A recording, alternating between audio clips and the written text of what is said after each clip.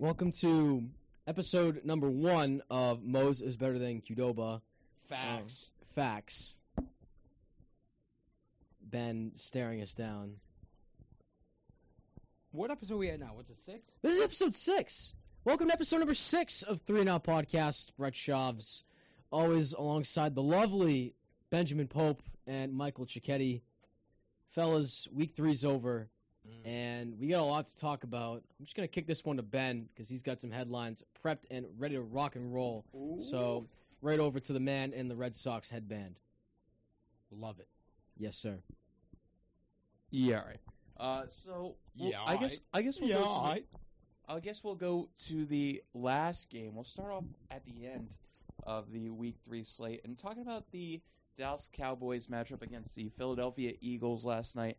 Absolute smacking of the Eagles in that one. Great showing up from the Dallas defense. Something that a lot of us, and I know us three included, were very surprised on how well that they have been playing, holding the Chargers to only 14 the previous week, and now a really good matchup against the Eagles. And now with Washington, they had a really rough game against Buffalo, giving up 41 points, and really surprising to see the flip of the script that the Dallas defense is the one that is holding up strong, and the Washington defense has really been struggling. So It's tough. Washington It defense is, has been really bad this year. really unimpressive, and especially that secondary has been absolutely torched, and we saw what Buffalo did to them on Sunday. So I guess the question here is, with Washington, they're at 1-2 right now. Dallas at 2-1. Dallas could honestly be 3-0. Very close matchup in Week 1, that first Thursday night game against Tampa, and then Washington, who honestly should be 0-3 right now. They very much lucked out in a win against the Giants a couple Thursday nights ago. But is Dallas officially, in you guys' mind, the favorite in the NFC East? If I'm looking at it at this moment in time, if you're judging it off of 3 games and the way Dallas has played, yes. Long term, I still think it's anyone's race. Yes, Philly is 1-2. Yes, New York is now 1-2 after Actually, they're lost to 0-3. Atlanta. Sorry, they're 0-3. Forgot they lost to Atlanta. And then, obviously, Washington 1-2. If Washington can get Fitzmagic back, we'll see if they can make a late push. But obviously, without a quarterback that can lead them at the helm and has veteran experience, I don't see them competing with Dallas.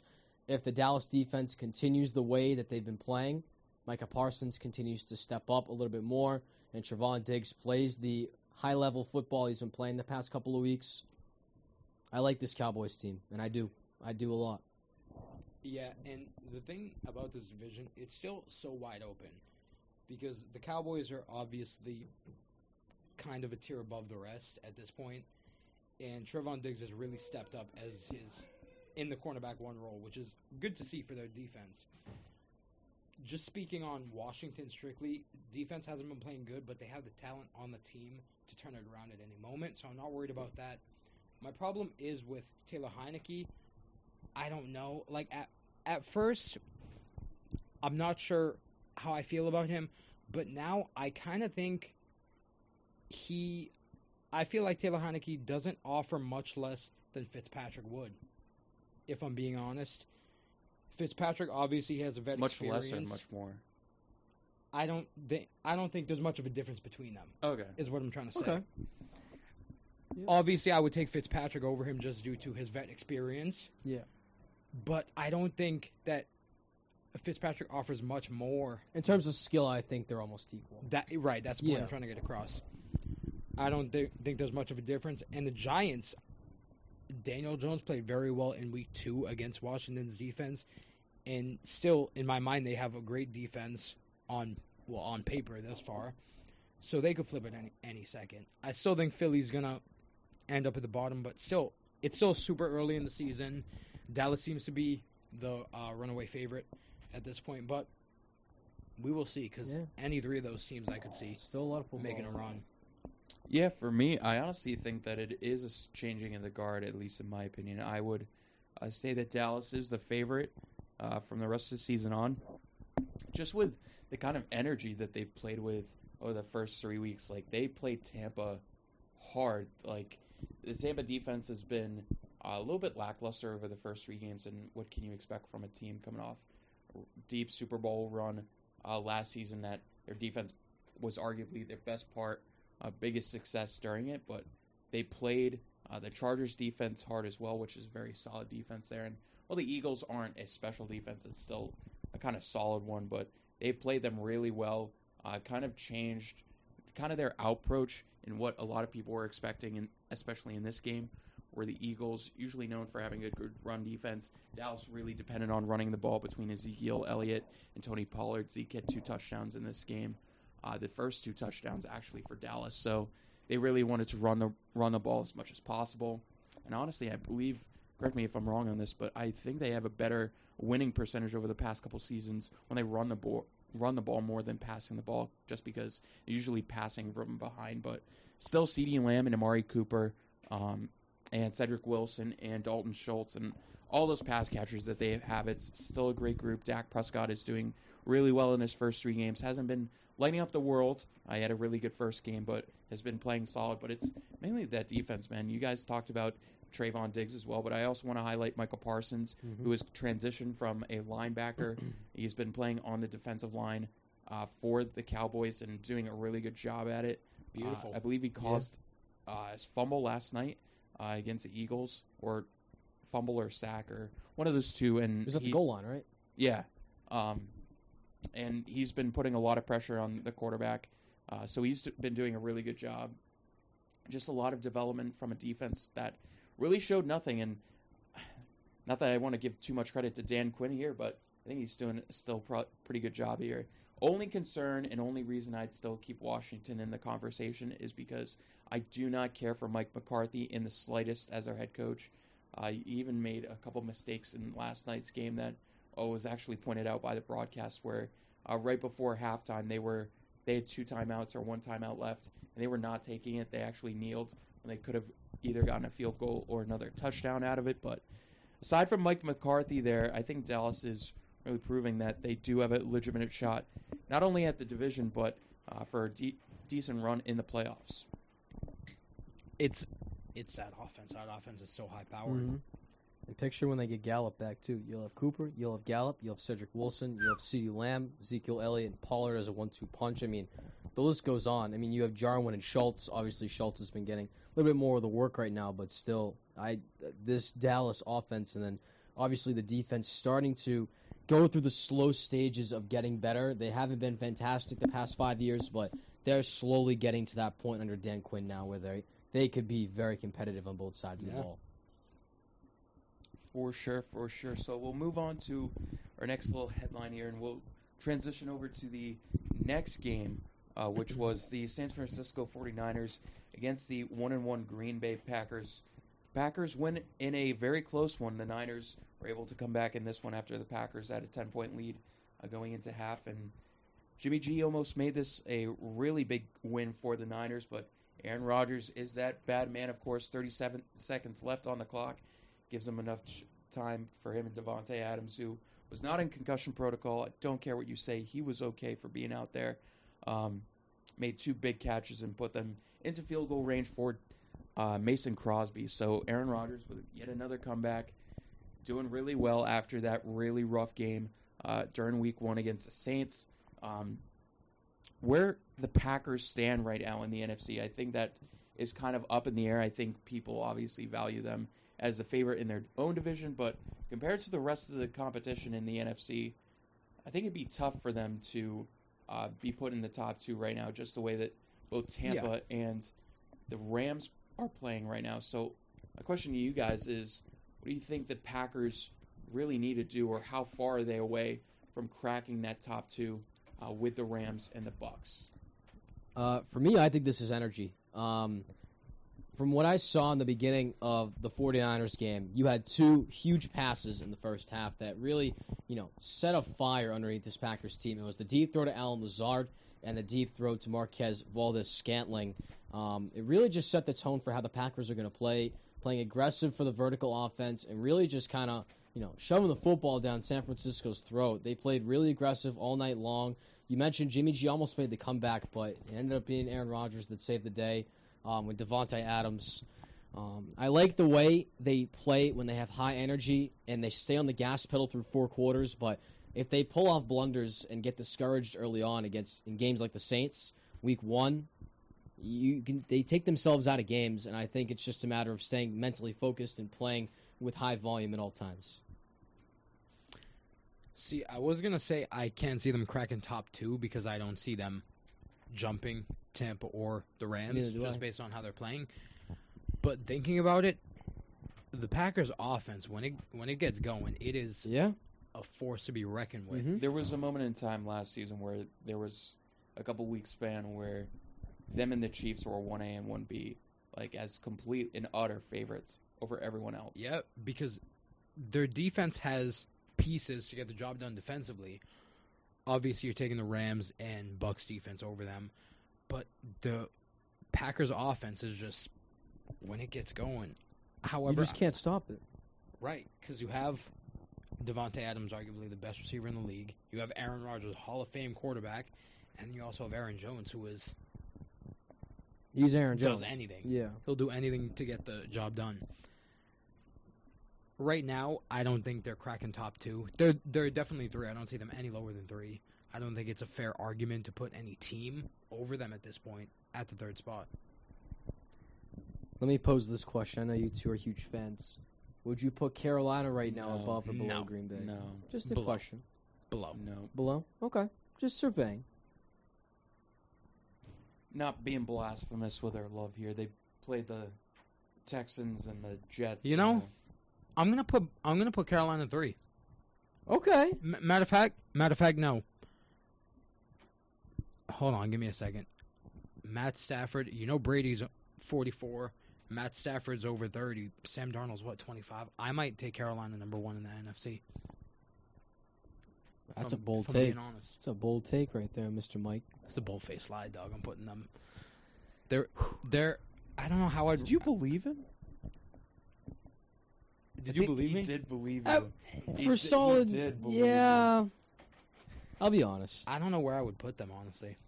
Neither do I. I would put them. So I did like a quick power rankings before, and this isn't meant to be on the podcast. So I'm just gonna say this as a sidebar.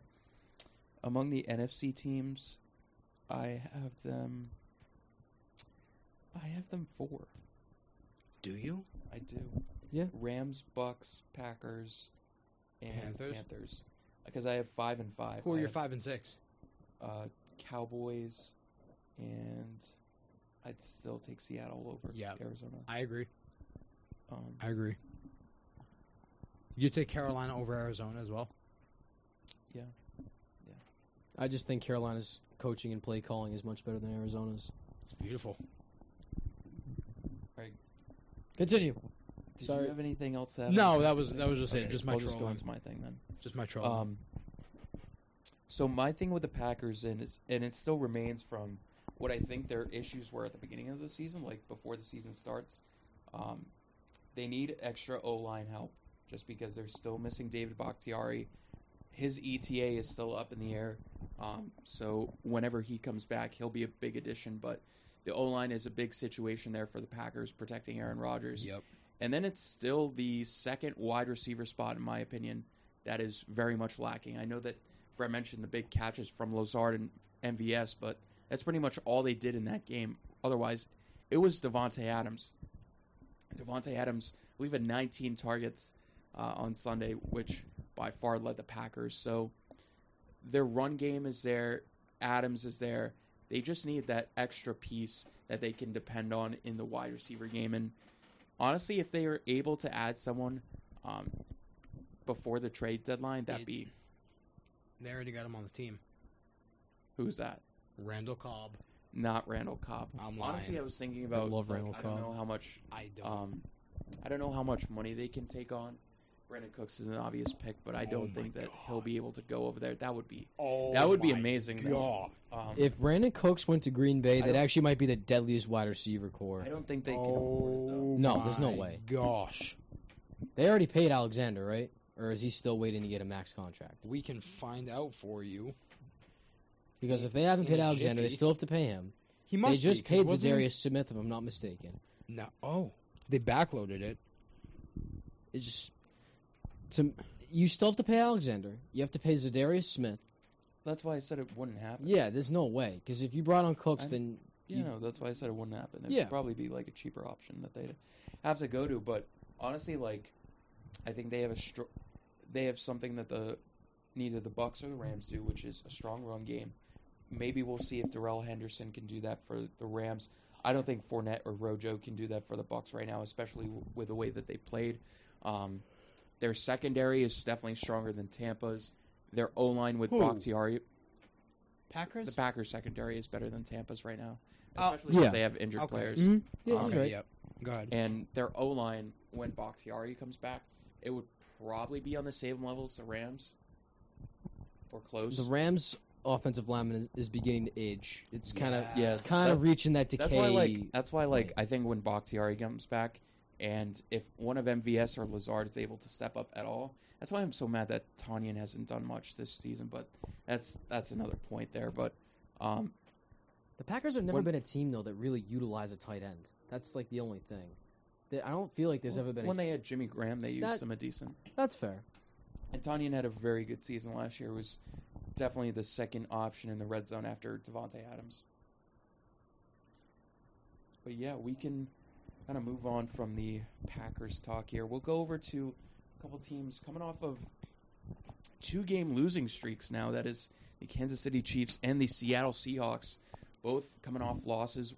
Chiefs losing to the Chargers in a very close game Sunday afternoon, the 1 o'clock slot. And then in the 4 o'clock slot, Seattle losing to Minnesota. Minnesota moving to 1-2 record. So their hopes are building up a little bit more, especially with that home victory. But Seattle's lost 2 in a row. They lost that heartbreaker to Tennessee. Kansas City's lost 2 in a row. They lost the heartbreaker to Baltimore on Monday night. As Andrew Michalak gives me the surfs up, dude. But yeah, the Seattle defense has just been struggling. Has been the main reason of these 2 losses. And then Kansas City has been struggling with turnovers, both through Mahomes with interceptions, which he previously hadn't thrown any interceptions in September. Now has thrown 3 or 4. And then the fumbles from Clyde Edwards-Helaire. So just talking about both teams here, who should we be more concerned on kind of moving forward between Kansas City and Seattle? I don't think it's time to panic yet on Kansas City. No. Obviously, this is one of the more difficult stretches that we've seen them have in the beginning of the season the past few years. Obviously, if you saw the news recently, Andy Reid did go to the hospital. He is released, though. He's okay. So maybe that played a factor into what happened. I bet it was very small, but somewhat played a factor in how Andy Reid was during the game. But in terms of how the Chiefs played, silly mistakes. Obviously, the fumbles, turnovers can't happen. That's not usual football from Pat Mahomes, Clyde Edwards-Helaire. So if they clean up their act a little bit in just terms of getting back to fundamentally sound football, they'll be the Chiefs like they were 2 years ago. I still firmly believe that the secondary is still capable. Linebacking core, I still think, is really solid with Chris Jones still leading the helm with the defensive line. And then the offense is the offense. There's no explaining there. And then just moving over to the side of Seattle, I think there's someone that needs to be a lot more concerned as far as defense. Obviously, the defense has not been the same as it was 5-6 years ago. Shaquem Griffin and Shaquille Griffin were big losses there. Shaquille Griffin, obviously, the bigger one at corner. So they really don't have a true identity at cornerback right now. So to me, I think this Seattle defense is almost in the rebuilding stages to help accompany Russell Wilson. And I think it's going to get to the point where Russell Wilson is going to be the sole factor in how Seattle can win football games. Well, that's the thing, because Russell Wilson is in the prime of his career. Exactly. They can't take too long rebuilding their defense with him in You these just years. you can't have a awful defense and then expect Russell Wilson to back you up, because there's going to be a point where you just can't get a break. I'm looking at the defense rankings through the first 3 weeks, and they are dead last. Yep. Kansas Yeah. City is 30, though. They're Yeah, not much just better. a quick stat. So I believe Russell Wilson actually leads in QBR this season, and then the Seattle defense is last in the number of yards that they are allowing. So Yeah, dead last. There you go. That explains it. You know who second last is? Washington. Yeah. Well, I mean, actually, I have this pulled up right now. I'll just go through it really quick. The Washington secondary, in terms of allowing passing yards, has been absolutely atrocious. Against the Bills, they put up They allowed 359 passing yards to Josh Allen, 334 passing yards to Justin Herbert, and 228 passing yards to Daniel Jones. So that is not the best coming out of a defense that was ranked pretty high coming into this season. I would say I'm fine giving up those big 300-yard games because those are two of the best quarterbacks in the league. However, Washington's defense is supposed to. Let me see where they rank rushing wise. So passing wise, just real quick, they are 4th worst, and rushing, where their strong suit is, That's where they're good at. they are not much better. They are 8th worst. Wow, that's actually surprising. Yeah, I guess just going back to Kansas City and Seattle now. So, it's tough because they're both in divisions right now that are equally as good, quote unquote. So the Chargers are 2-1. Both the Raiders and the Broncos are 3-0. We'll get to that just in a moment. I disagree. And then Go you ahead. disagree that they're both 3-0. No.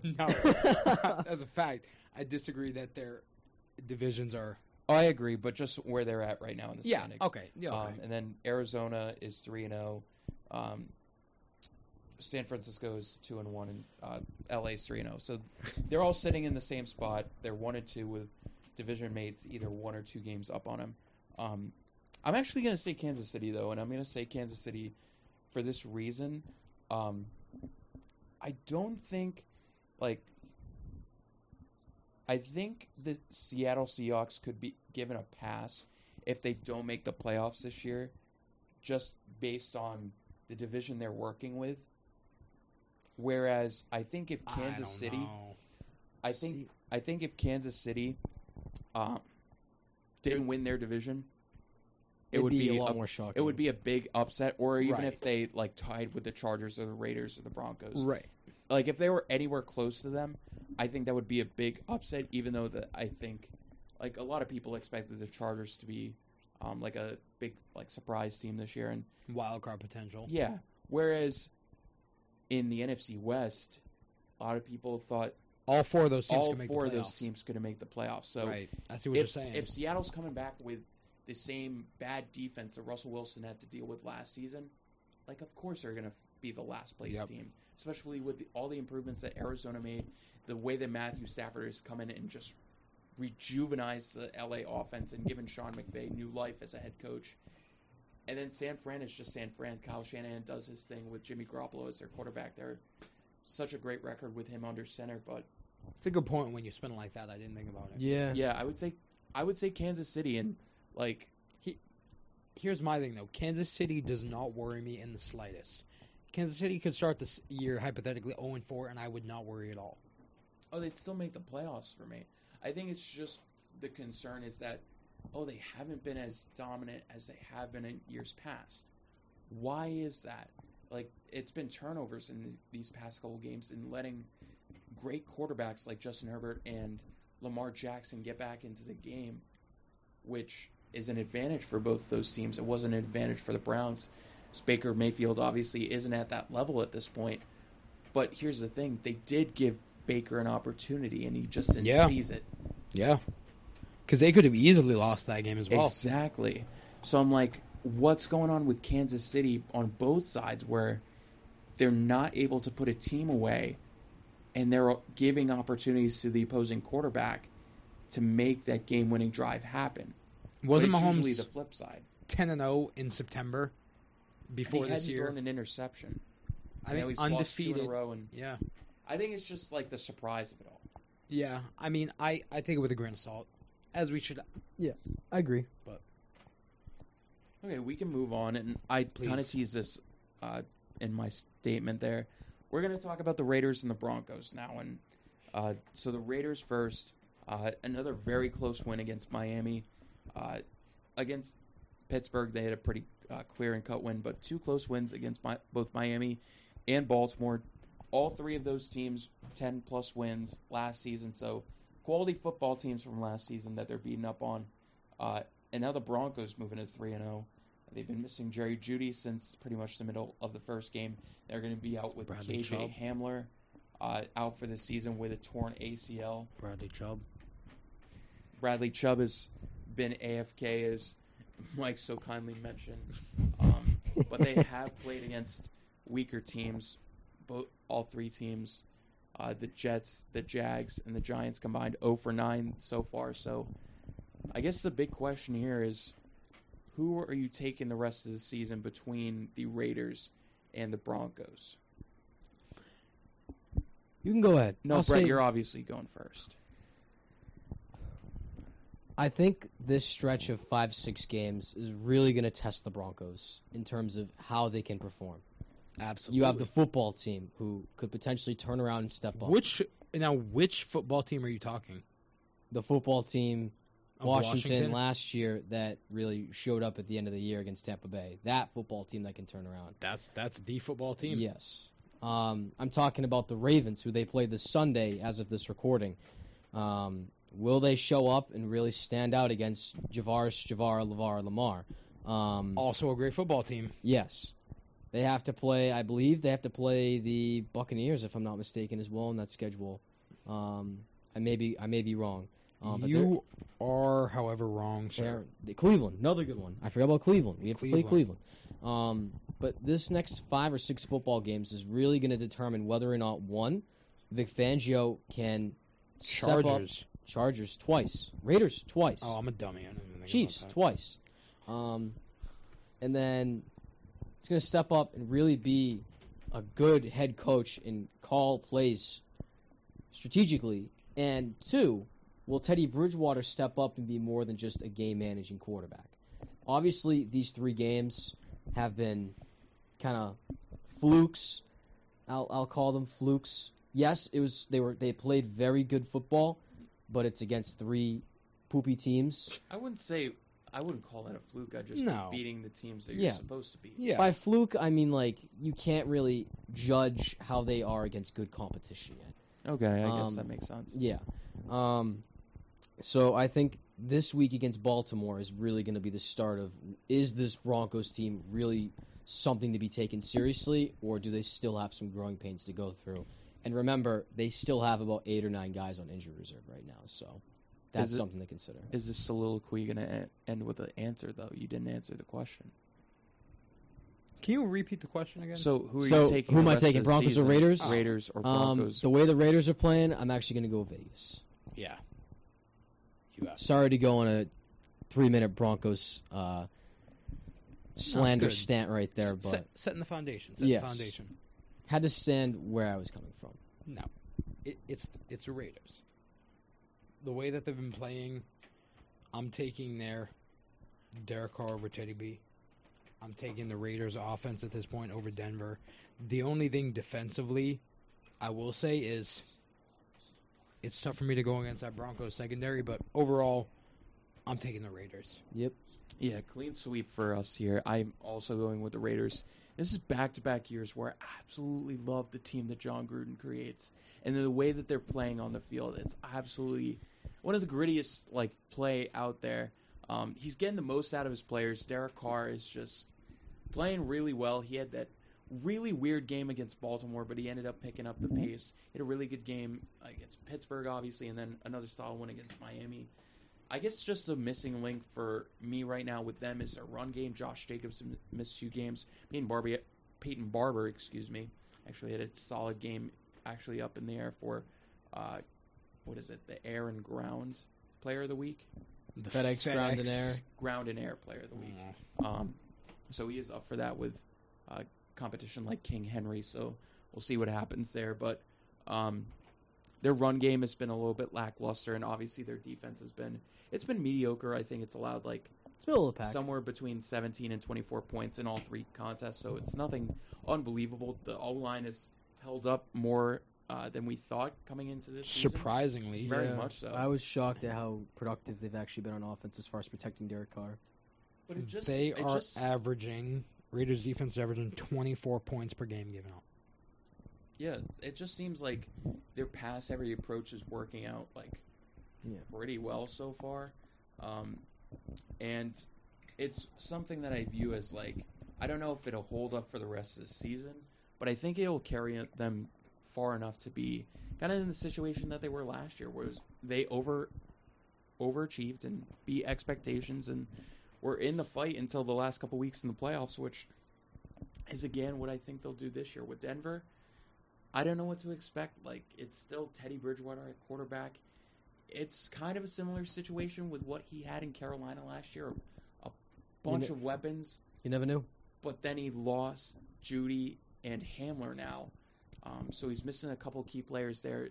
Gordon and Javonte Williams have been great so far, but they're going to be expected to do more with those couple pass catchers moving out.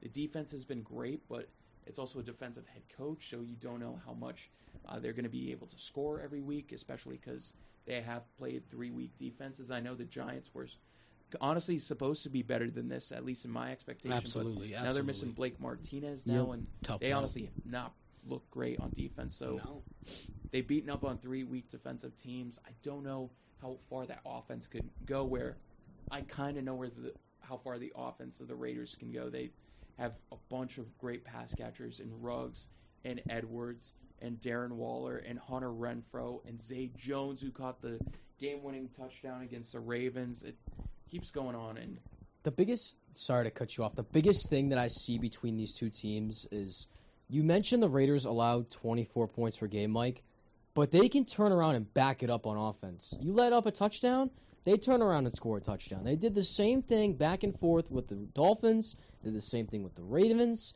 They can back it up on offense, and they have the weapons to do it.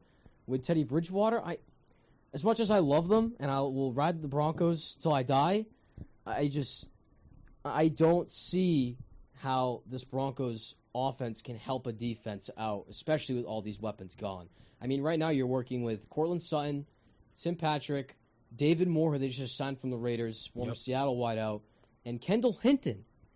Remember that name? Does that name ring a bell? The emergency QB? Absolutely. So those are the 4 guys, and then you have your punt returner wideout, Deontay Spencer, who's going to be your speed to replace Hamler. So not a huge fan of the way things are looking. So don't forget Noah Fant and Albert O, obviously. Abukawebuwam is actually how you pronounce it. I learned that a couple weeks ago. But yeah, this Raiders team, I think I'm going to take them over. Yeah. all right, so a clean sweep there. And I guess we'll move on to our next point here. And this one's a very interesting one because I think it's complete opposite of what at least what I expected coming into this year, and a complete opposite of what we saw in last year's quarterback class. It's the struggles of the first-year quarterbacks that are starting. So I'll eliminate Trey Lance here. So he will not be in this conversation, though he very much could be very soon. But Trevor Lawrence, Mac Jones, Zach Wilson, and Justin Fields, they are all now starting.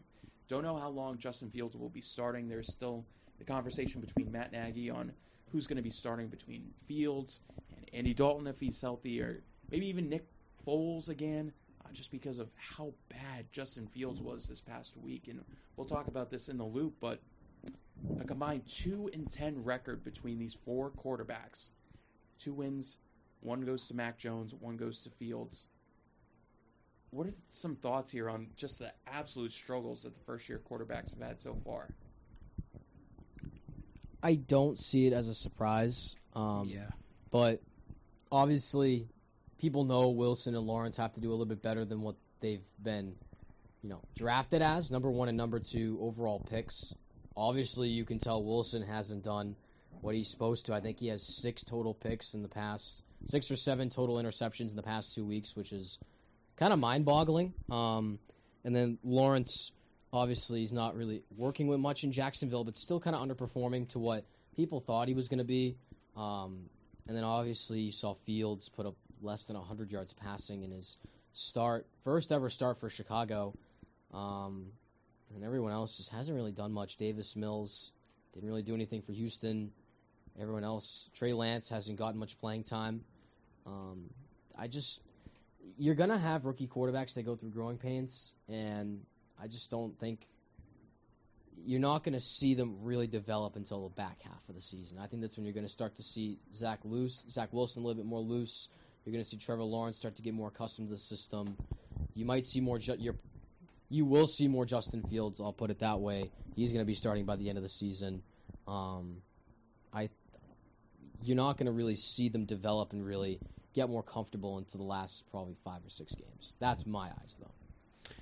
Yeah, I'm not surprised either. All these quarterbacks are going into situations, disregarding Mac Jones from this conversation, in tough situations. Jacksonville, no real expectations. Same with the Jets. And Chicago's kind of up in the air, honestly, with expectations. They could be a team, honestly, kind of like Raiders. Meaning where if they did start hot, not surprising because they do have pieces, but also not surprising at their, 1-2 at this point? Who? Chicago? Chicago's 1-2, yeah. 1-2. So they're all real, no expectations. They're all going to be the future franchise hopefuls, quarterbacks for their teams. I'm not worried about them at this point. Come back maybe end of the season, but 3 weeks in, they haven't looked good, but I'm not stressing it if I am fans of these teams. Yeah, so start with Lawrence here. Completion percentage of 54%. Really ugly for the first overall pick. 5 touchdowns, 7 interceptions. Him and Zach Wilson both have 7 picks so thus far. I believe they're tied for the league lead. Yes, I would they assume. are. Yep. Lawrence has kind of been put into situations where the Jags defense is just not competitive. Now they're losing C.J. Anderson in a trade to the Panthers, which we absolutely love. By the way, that's going to be that's going to be our analysis there. We absolutely love that. Traded Dan Arnold. Arnold in a 3rd round pick for C.J. Henderson. They need a tight end.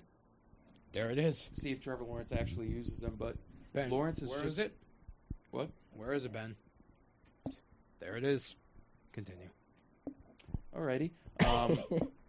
So Lawrence has just been put into shootout situations, and he's been forced to make a decent amount of just tough throws. You saw a perfect example was his pick 6 against the Arizona Cardinals, where he kind of was forced into a flea flicker situation, and he just threw it right into the defense there. Easy pick 6 for Arizona. And Zach Wilson's been kind of the same situation. Just coaching staff has not been able to back him up as much in New York as what Trevor's gotten in Jacksonville, which it is not saying very much, but still. Yeah. 2 touchdowns, 7 picks for Wilson, 55% completion. So a little bit better, but not much better. Just very little support on the coaching staff. A lot of people are just dogging on the Jets coaching, and it's really tough on Robert Saleh, who's coming into a first year with a bunch of other first-year coaches, so it's really tough to see that. Fields, I don't know, man. I saw one thing on ESPN the other day, and I thought it was really interesting. It was Dan Orlovsky, and he pretty much said that Matt Nagy should have been fired after the game. And he pretty much came into the fact that it didn't seem like they changed anything from the offense that Andy Dalton was running, that they kind of just threw Justin Fields into that situation. It didn't seem like he was being protected very often. They were running the same type of sets on 3rd down pretty consistently, and it was just putting him into a bad situation where he couldn't scramble out of the pocket as well, which is something he does really well. And 6 for 20 was the final line for him, just under 80 or so passing yards. It was really ugly. And then finally, Mac had a mixed bag of a game. He's been struggling with throwing passes over 20 yards plus. Yep. He had 3 interceptions on Sunday, 2 of which very much his fault, just trying to claw his way back into the game, and 1 just off the hands of Jonnu Smith, but that was more on Jonnu's fault. He's had trouble getting out of the pocket, and even though that's one of his strengths, he's able to stay in the pocket well and long enough to get the ball down the field 10, 15 yards in the way that whether Alabama or New England wants to handle it.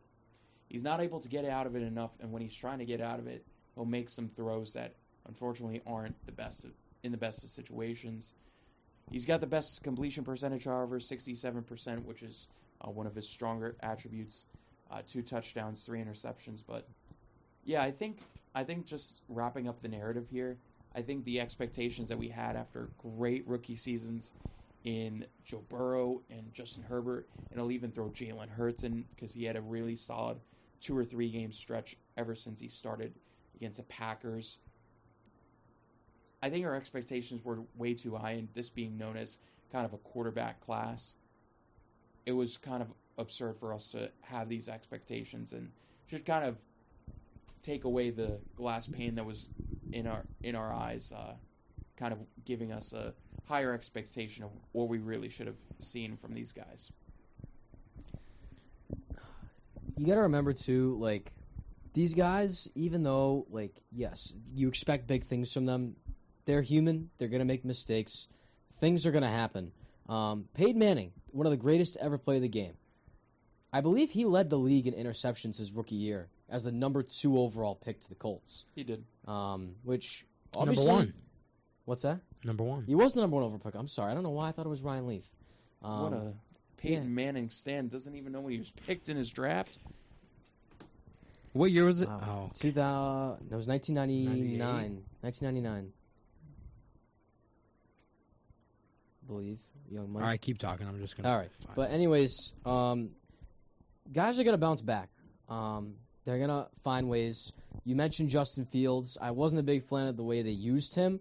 I don't think anyone was. Yeah, I think they need to open up the playbook a little bit more and just let Fields get comfortable with his weapons in Chicago. And I think, obviously, it was mentioned, I think the most comfortable right now out of all of them is Mac Jones. Obviously, still struggling with the deep ball, struggling with scenario situations, but he's really comfortable in the pocket, understands the awareness coming from pass rushes and blitzes, and he's able to get comfortable with some of the weapons that he has. He knows what Jonnu can do. He knows what Henry. He really utilizes Jacoby Myers well, which I'm a huge fan of. So I think Mac Jones has done not fantastic, but he's on a slow trend to becoming a nice quarterback in New England. Obviously, he's not Tom Brady. No one's Tom Brady, but he's going to get to the point where he can deliver solid production for the Patriots, and I don't think anyone should panic at any of these guys. That's just my take on it. You ready for Peyton Manning's rookie stats? Oh, boy, this is not good. Peyton Manning this year was 1998. He ended the season with 3,739 passing yards, 56% completion, Yikes. 26 touchdowns, 28 picks. Yeah, Is this your king? this is your king. Wow. Black Panther reference. Wow. I mean, that's relevant just due to the fact that... Guys are going to go through growing pains. Exactly. Yep. Back to Bope 16. Alrighty then. So before our last couple segments here, I wanted to just give a little bit of highlight and a little bit of shout out here and hear your guys' thoughts. Shout out Alex that Andrew. team. Shout out Alex Quinn and is not Andrew here. are always here. I wanted to talk about the Cincinnati Bengals real quick, and Ooh, I like they this. had a really solid win over the Pittsburgh Steelers on Sunday, 24-10. They're now moving to 2-1. They had a big comeback victory against Minnesota. Yeah. And, Yeah. They lost to the Bears, obviously, but it was also a 3-point game. So they played in 3 really close matchups here, and they played better than expectations here. So I just wanted to hear your guys' thoughts on how the Bengals have been playing. Joe Burrow coming back from his big injury last season, and kind of just expectations and thoughts for him. The offense looks good. I mean, they're rolling. He has weapons. Jamar Chase will slowly emerge into that wide receiver 1 role by, I think, before the end of the season. And they have Tyler Boyd, T. Higgins. Great receiving core. Joe Mixon is a great running back if he can stay healthy.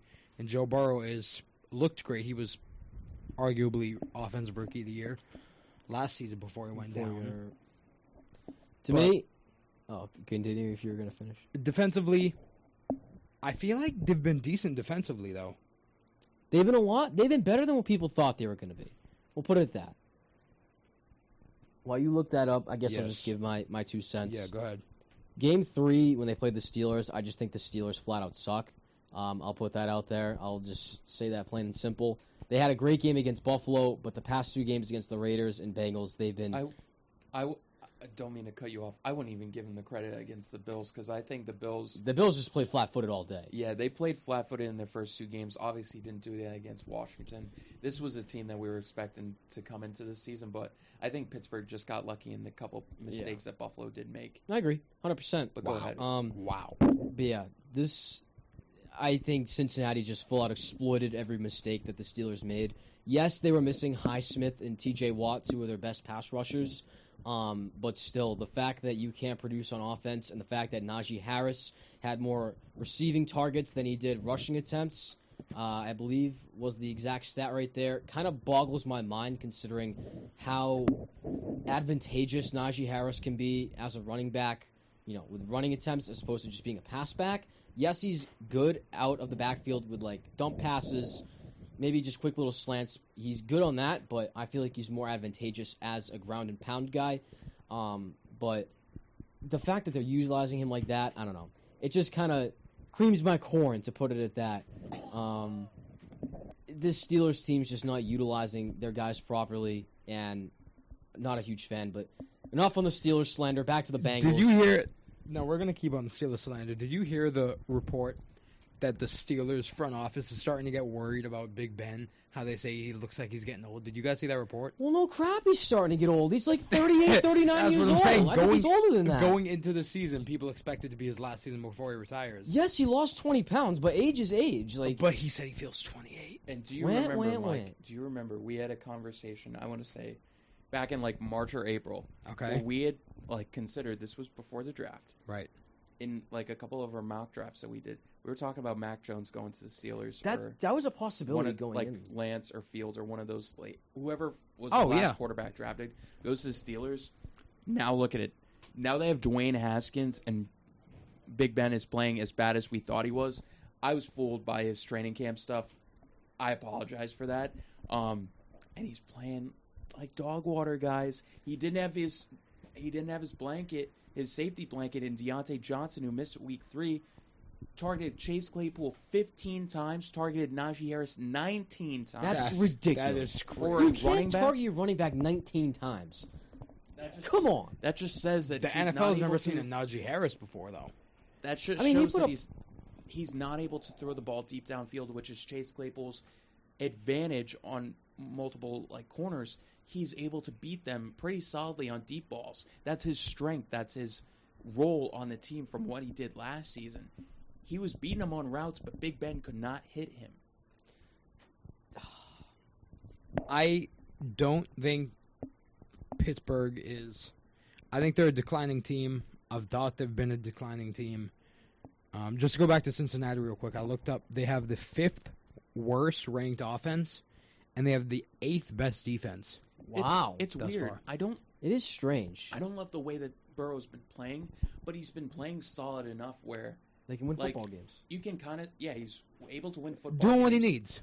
Exactly. In the defense, 24 to the Vikings, which is solid offense, 20 to the Bears, which is okay, and then 10 to the Steelers, so not bad or anything. And then the way that Joe Mixon's been playing, he's been an absolute workhorse with the work he's been getting. You mentioned 3 wide receivers there. They've been great. And it's not like Joe Burrow, he's been playing out of his mind or anything, but compared to where he's coming back from last year, and I don't think he played out of his mind either last season. I don't know. There's optimism there. I'm not going to have him as 11 or 12 win team here, but no. I think they're very solid, and I think that they could be kind of pushing for second place in their division, maybe a last wild card spot. If the offense can rally behind and support this defense, if the defense continues to play the way they have the past 3 weeks, I think it's possible they could get a wild card and sneak in. Are you liking that Trey Hendrickson signing right now? I was just about to mention Trey Hendrickson too. He's been playing very well. He's been playing good. I like it. I didn't. Just thought Carl Lawson should have been cut. But can we just mention really quick too the connection between Joe Burrow and Jamar Chase? I love it. Beautiful. It's It's beautiful. a work of art. It's T. beautiful. Higgins, too. I believe he had 14 targets in his last game. It's a beautiful thing to see. Continue. Well, I think we're wrapped up. What are we continuing with? So, before we get into our stand session here to wrap things up, I actually have a little bit of a Game. It's not a segment, but it's a little bit of a. Ben, I want a game. Well, it's not a game, but it's a little bit of a game. Okay, slight So, game, slight we're- game. I'm gonna call this our prediction amendments. So we're gonna go back 3 weeks. That might be better than Ben's queries. We're gonna go back 3 weeks to our season predictions, and I'm gonna allow both of you Yep. 2 amendments to the season predictions that you gave, and just give me a little reason why. Brett is fluttering his hand like a little butterfly, little 3rd grade female. Wow. Please. He is begging, so I will let Brett go first with his first amendment to his season predictions. In seasons 1 and 2, you can clearly remember me stating that the Steelers will win the AFC North. They suck. It will absolutely not happen. The Steelers will come in last in the division. The Bengals will finish better than the Steelers this year. I still think if they play this way, still the Ravens will win the division. Then it's Cleveland, Cincinnati, and Pittsburgh. But I don't know what the hell I was thinking 4 or 5 weeks ago.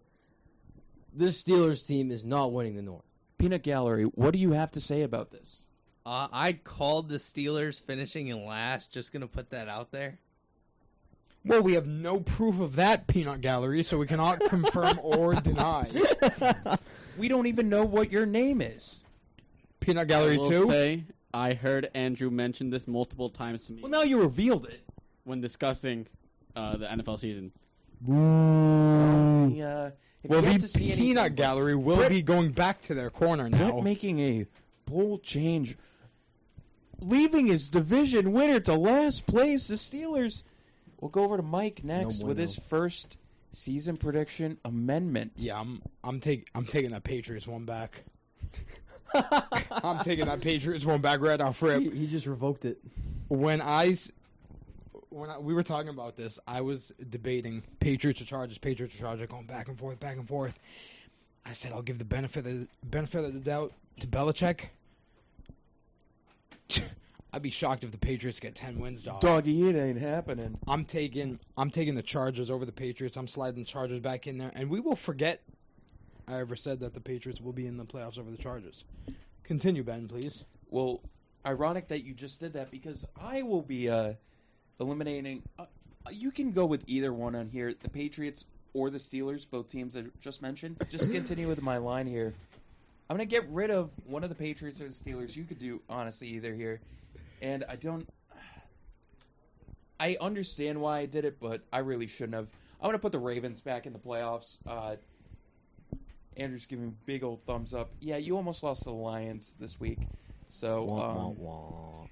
yeah, Justin Tucker did have a great kick and everything, but I'm going to add the Ravens back in. Lamar Jackson is a great quarterback, and he's got a great team around him, and yeah, he's better than the Steelers and the Patriots, so I will add them to my wild card slot over one of the Patriots or the Steelers. Take your pick. Brett, we'll move over to your second and final amendment to your season predictions. All right, this one required a little bit more thought, but I'm actually going to pull the Saints out of my wild card in the NFC playoffs. I don't think the Saints are ready to make that leap, seeing what they've done the 3 weeks. Yes, they beat the Packers, great win, but I think the Packers are just flat-footed, and they kind of beat up on the Patriots that were kind of just low and couldn't really get back up. So I don't think much of that one. And then obviously they lost to the Panthers by a pretty significant amount. So I'm going to pull the Saints out. Obviously the Panthers are in there. I think the Cardinals will make the wild card. And I think you're probably going to see someone maybe to the nature of Washington if they can slide in there.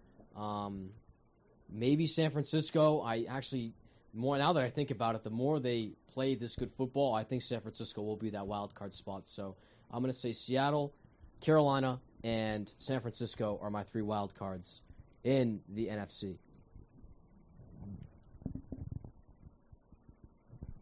I was like half paying attention. Oh, sorry. I said Seattle. Arizona, San Francisco, and Carolina. My bad.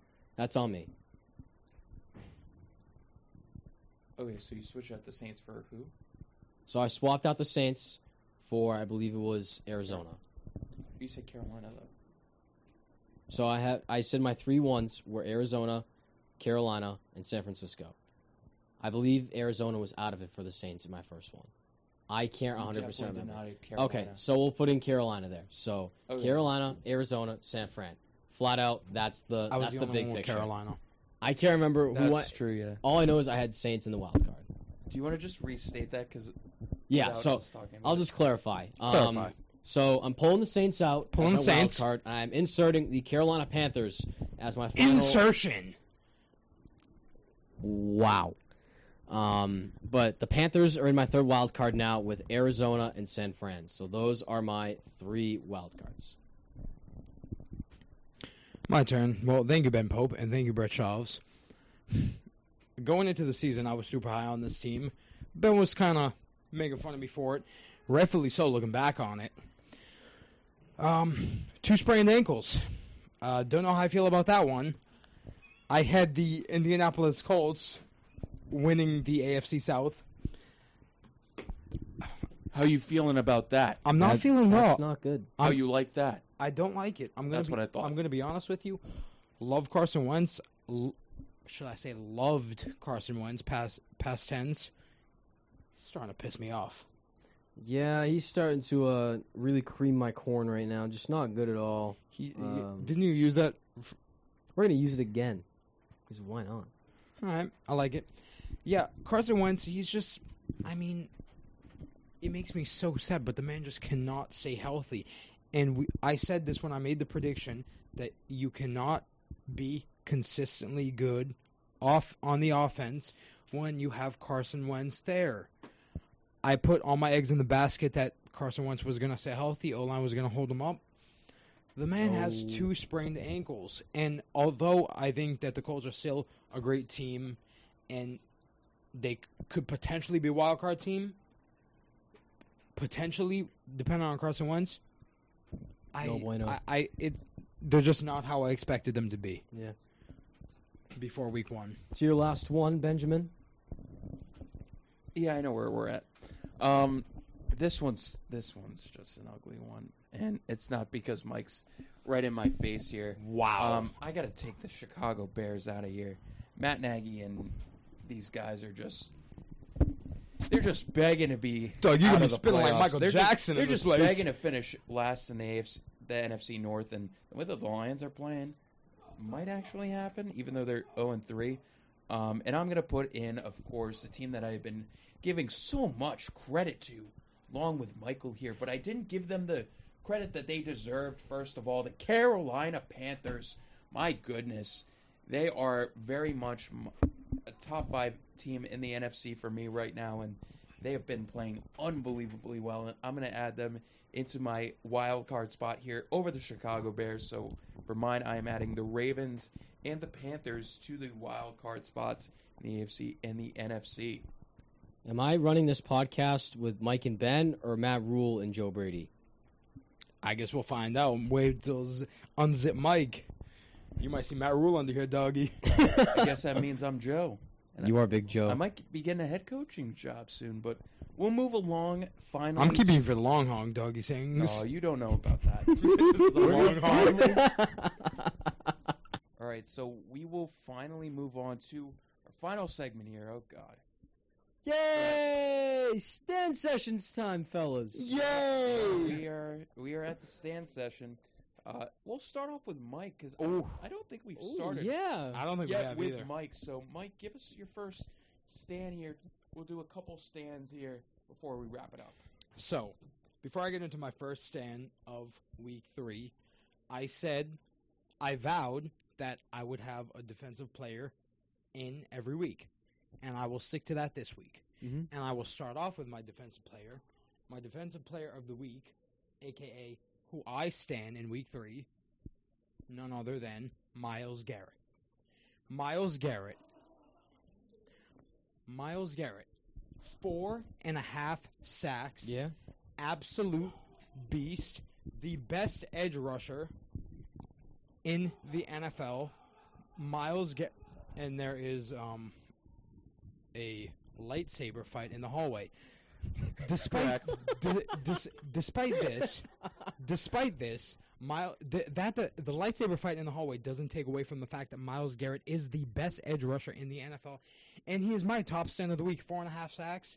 I am He witnessing had a a man quiet- right and now it's for a not Browns like edge rusher. We checked these beforehand with each other, but Mike, No. this is the second time that we have matched stand sessions here. I actually had a little bit that I was going to give, but I'll still give it. Do you know why? I'll tell you why. Because great minds think alike. Well, thinking about minds and heads, we're going to talk about Two-Face. I'd like some We're going head. to talk. We're going to talk about Two-Face and the Joker. Two-Face is Myles Garrett slamming that helmet into Mason Rudolph's head. He's got multiple faces. He's got that angry man that pulls it out off the football field, but on the football field, I'd like some head. he's an angry man as well.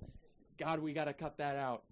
But Myles Garrett is the two-faced man, and he was showing off his ability on the field this week. You mentioned the 4.5 sacks, a complete career high. I'm going to just say it right now. Say it. I think he might be the lead for the Defensive Player of the Year this year over Aaron Donald. He Say it. honestly could Say have it. won it last year. Talk to He him. didn't miss Talk out to him. with COVID Talk to him. injuries. And then you talk about the Joker. Okay, talk to him. Jeremiah Owusu Koromoa. J-O-K. Which Talk to him, Ben. we Talk to him, loved Ben. him going to the Browns. We loved along him. with John Johnson. Oh. The additions to this defense, how would it work out? And Oh, we my saw heart's it fluttering, Ben. Keep on going. Full display this week against the lowly Chicago Bears. You're out of my playoff race now Oh, because the boys from Gotham, the Two-Face, and the Joker Talk to him. showed you up. Talk to him. Talk to him, Ben. Brett, what do you have to say about that? Good luck following that one up. He'll follow it with a kicker. Wow. That was great, by the way. That was beautiful. That was a beautiful promo. Wow. Just for you, I don't know how I can follow up on that. Just for you listeners at home, we're basically just standing up right now, in the face of Brett while we're stating this. We are hyping each other up, too. very much I so. feel very threatened right now. No, you shouldn't. All right, so here's my stand. I'm a Matt Judon stan. I like this one a lot. Seriously, I can't win in this one. I don't know why he's cracking No, up. Keep no, going, though. it was- That's a good one. No, it is good. Matt Judon, 2 tackles, 1 assisted, 2.5 sacks against the Saints. Leads the Patriots in sacks with 3.5. Matt Judon has been the heart and soul of this Patriots defense right now. Yeah, I'm just gonna cut myself out here because clearly these two can't hold it together. You know what? I'm a Myles Garrett stan. 3 Yes! Put it in. over on the side with Jadeveon Clowney Yes. and Jeremiah Rusu Koromoa. Not the O, but that's okay. It's okay. J-O-K. You want to know why it is okay? Why is it okay? Talk to him. Because Myles Garrett had 4.5 sacks. And you know what? Why else it's okay? Because I want head. This is like scary time right now. I have no clue what you're going to add and what you're going to keep out because, man, this is rough. You're going to take this out, dog. This is a career detrimental, dog. Okay. Number 2, stand to Mike. My turn again. Oh, we're up again? Okay, I feel like I just won. My second stand. No. Now I feel pressure. No, you're good. We're making that connection, right? There's no pressure here. My stand session of week 3. My second one. You ready for this? My second and final one of week 3. It's the GOAT. I'm going with the GOAT. He is my week 3 stand. Justin Tucker with the golden boot. 66 yards. Bombing. Put the kickers are cooking. Put that leg in the hall. Justin Tucker, Now I know what Brett 66 feels like. yard My God. field goal. 66-yard field goal. Dunked off the crossbar. Up and in. Give me a high five. Did you mention Let's how that's go. like the longest in NFL history? Yeah, it is. I was getting there, Yeah, Benjamin. By the way, It for is- listeners at home, this will be the only time that a kicker is actually accepted here on the stand session. Brett, No this Daniel is what Carlson. you call No picking Graham about Gano. the kicker. He set a NFL record on Sunday. Did Daniel Carlson do that? No. Did Matt Prater do that? No, but he's going to be your stand next week. And Daniel Carlson and Graham Gano did not. Come on now. You gotta give the man some love. As Alex just drops Ben's fan right on the ground in the Onto smithereens. his laptop, which might have broken. Both things. Oh We'll no! have to see on that one, but we'll go over to my stand. Oh, okay. It's he's giving good. The thumbs up, just like Oh Justin Tucker's jeez! kick. It was good. As we get a full glance of Justin Tucker here, I'm going to go into my second stand here, and I've been a stan of this man since last season. Mike, you want to actually pay attention for this one? I'm a Dalton Schultz stan. Oh yeah, Dalton Schultz. I could have. And they make fun of me for my takes. You talk about who led. No. You talk about who led in targets for the Dallas Cowboys on Monday night against the Philadelphia Eagles in primetime. No, it wasn't CeeDee Lamb. No, it wasn't Amari Cooper. No, it wasn't Cedric Wilson or Ezekiel Elliott. No, it was Dalton Schultz. 6 catches, 2 touchdowns, the same as Ezekiel Elliott. He was the lead guy in this offense. I know that Blake Jarwin's back and everything, but he seems like he might be on his way to a bigger target share in the Dallas offense, which is kind of cool. And I like Dalton Schultz a lot as a player. Playing in the background is Justin Tucker singing his opera. I apologize. I'm sorry to cut you off, Ben. No, I but finished Justin, my point. I finished my point. Beautiful. Justin Tucker deserves all the credit in the world for this. And not only does he have one beautiful leg, he has one beautiful voice as well. You can tell that Mike is not getting sleep in 24 hours. This is Brett, how I we'll am, go dog. over to your final stand. All right, Justin, of that's the enough. sesh. Brett needs to take his turn. You need to quiet down over here, Justin. We'll just mute that one. And Brett, bring us to your second stand. Before I bring it to my second stand, Oh, jeez. can we do a third stand? Because this has been probably the best stand sessions we've had. Why not make it 3? I'll come up with one on the fly. Third one prepared, but all right, we'll go with it. My second stand, a Jalen Hurts stand. Not more about the statistics he put up against Dallas, but Doggy. about the comments he made after the game. I took a deuce. I took his stand. I told him for context here, fellows.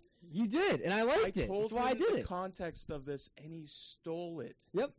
Go ahead, Brett. He made some comments after the game that related to a number 2.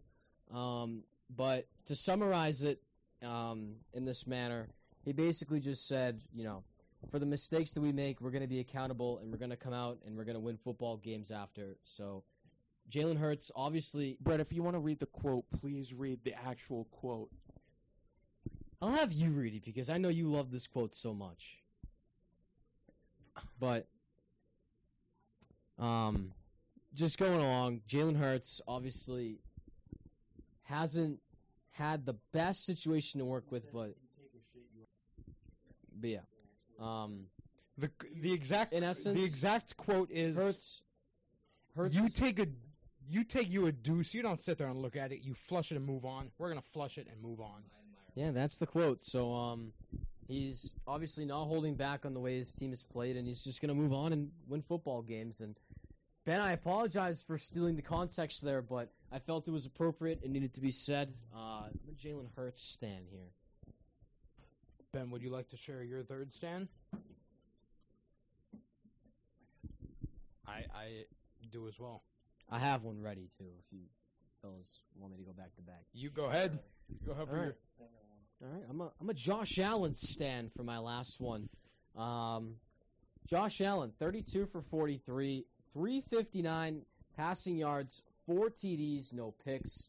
Josh Allen, the man, the myth, the legend, the man that should have went to Denver, but they took Bradley flippin' Chubb, went off finally in week 3 against the football team. Had 2 quiet weeks against Miami and Pittsburgh. Finally breaks out of the shell and shows the real Josh Allen colors, and I absolutely loved it. So Josh Allen is my third stan. That's going to wrap up episode number 6 of 3 Now Podcast. Live, laugh, love, Daniel Carlson and Graham Gano. I'm Brett Schaubs, alongside Ben Pope and the beautiful Mike Giacchetti. We'll catch you in episode number 7. For now, go watch some Daniel Carlson highlights. Have yourself a splendid evening. Have a pumpkin muffin, and take care.